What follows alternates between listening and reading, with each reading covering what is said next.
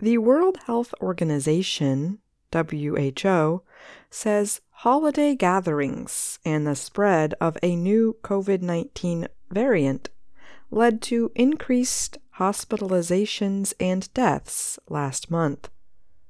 WHO Director General Tedros Adhanom Ghebreyesus said Wednesday that nearly 10,000 deaths were reported in December. He added that hospitalizations during the month jumped 42% in nearly 50 countries.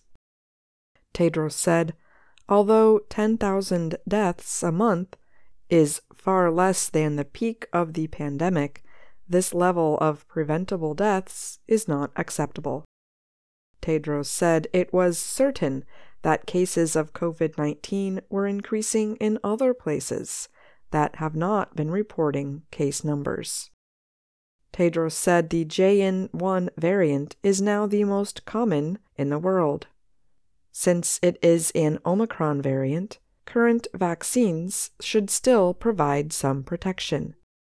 Health officials in the U.S. say there is no evidence that JN.1 causes more severe disease than recent variants. In the United States, the Centers for Disease Control and Prevention, CDC, reports that there have been at least 110,000 hospitalizations and 6,500 deaths from the flu since October.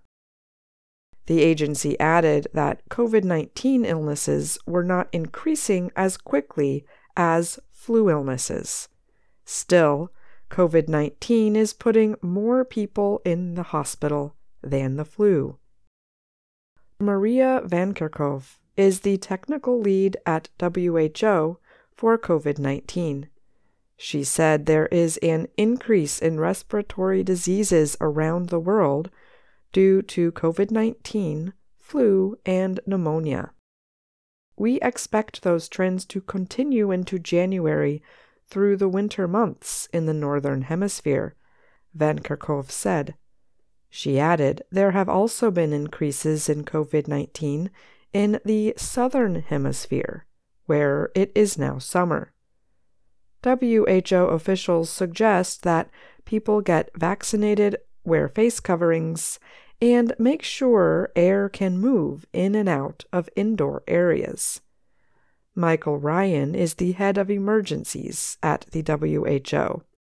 He said, "The vaccine may not stop you from being infected, but the vaccines are certainly reducing significantly your chances of being hospitalized or dying." I'm Ashley Thompson.